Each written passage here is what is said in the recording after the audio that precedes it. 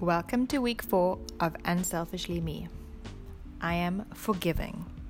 Our mantra for this week is "Forgiveness is the greatest gift you can give yourself" by Maya Angelou.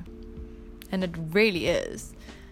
It's always so hard having these feelings, knowing that you need to forgive someone, and it's like the hardest thing ever.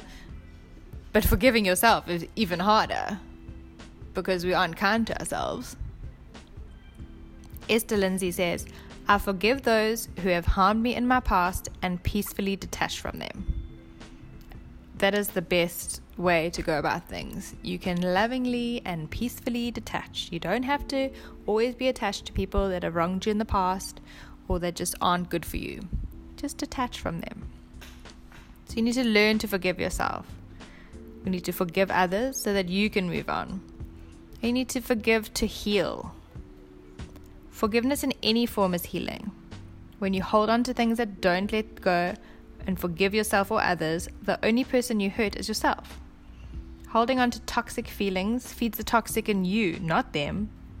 They don't even know that you're feeling that way. And let's be honest, they don't care. So let that go this week. Forgive yourself and others. By not forgiving yourself, you're still harboring those negative feelings. But it's even worse because those feelings are against yourself. Why would you want to store toxic, negative feelings about yourself when you could be feeling light, love, gratitude, and kindness for yourself? Doesn't that sound lighter and somewhere you want to be?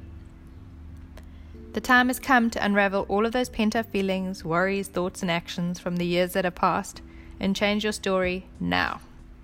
You write your story, no one else. So this is your time to put pen to paper and write your new story. How are you going to start it? With yourself as the hero or the villain? Because that's up to you. This is your new story. From this moment, you're going to rewrite history in a way that you want to see yourself and feel yourself going forward. I'm pretty sure the hero feels the lightness in the end. And I don't know about you, but I want to be my own hero. I want to save myself because I deserve it. And you do too. So make a note in your journal, I am saving myself. I am my own hero. And whether you have to write it 5 times or 100 times to start believing it, keep writing and keep saying it. I hope that you're able to forgive yourself this week and anyone else that you need to release from your life and lovingly detach from so that you can move on with your life and on your journey to loving yourself. I want you to feel lighter at the end of this week because of the relief of forgiving yourself.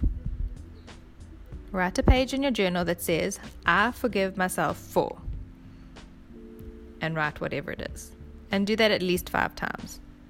Your list might be 5, it might be 10, it might be 50, but write down and release yourself from those things. Enjoy week 4 of Unselfishly Me.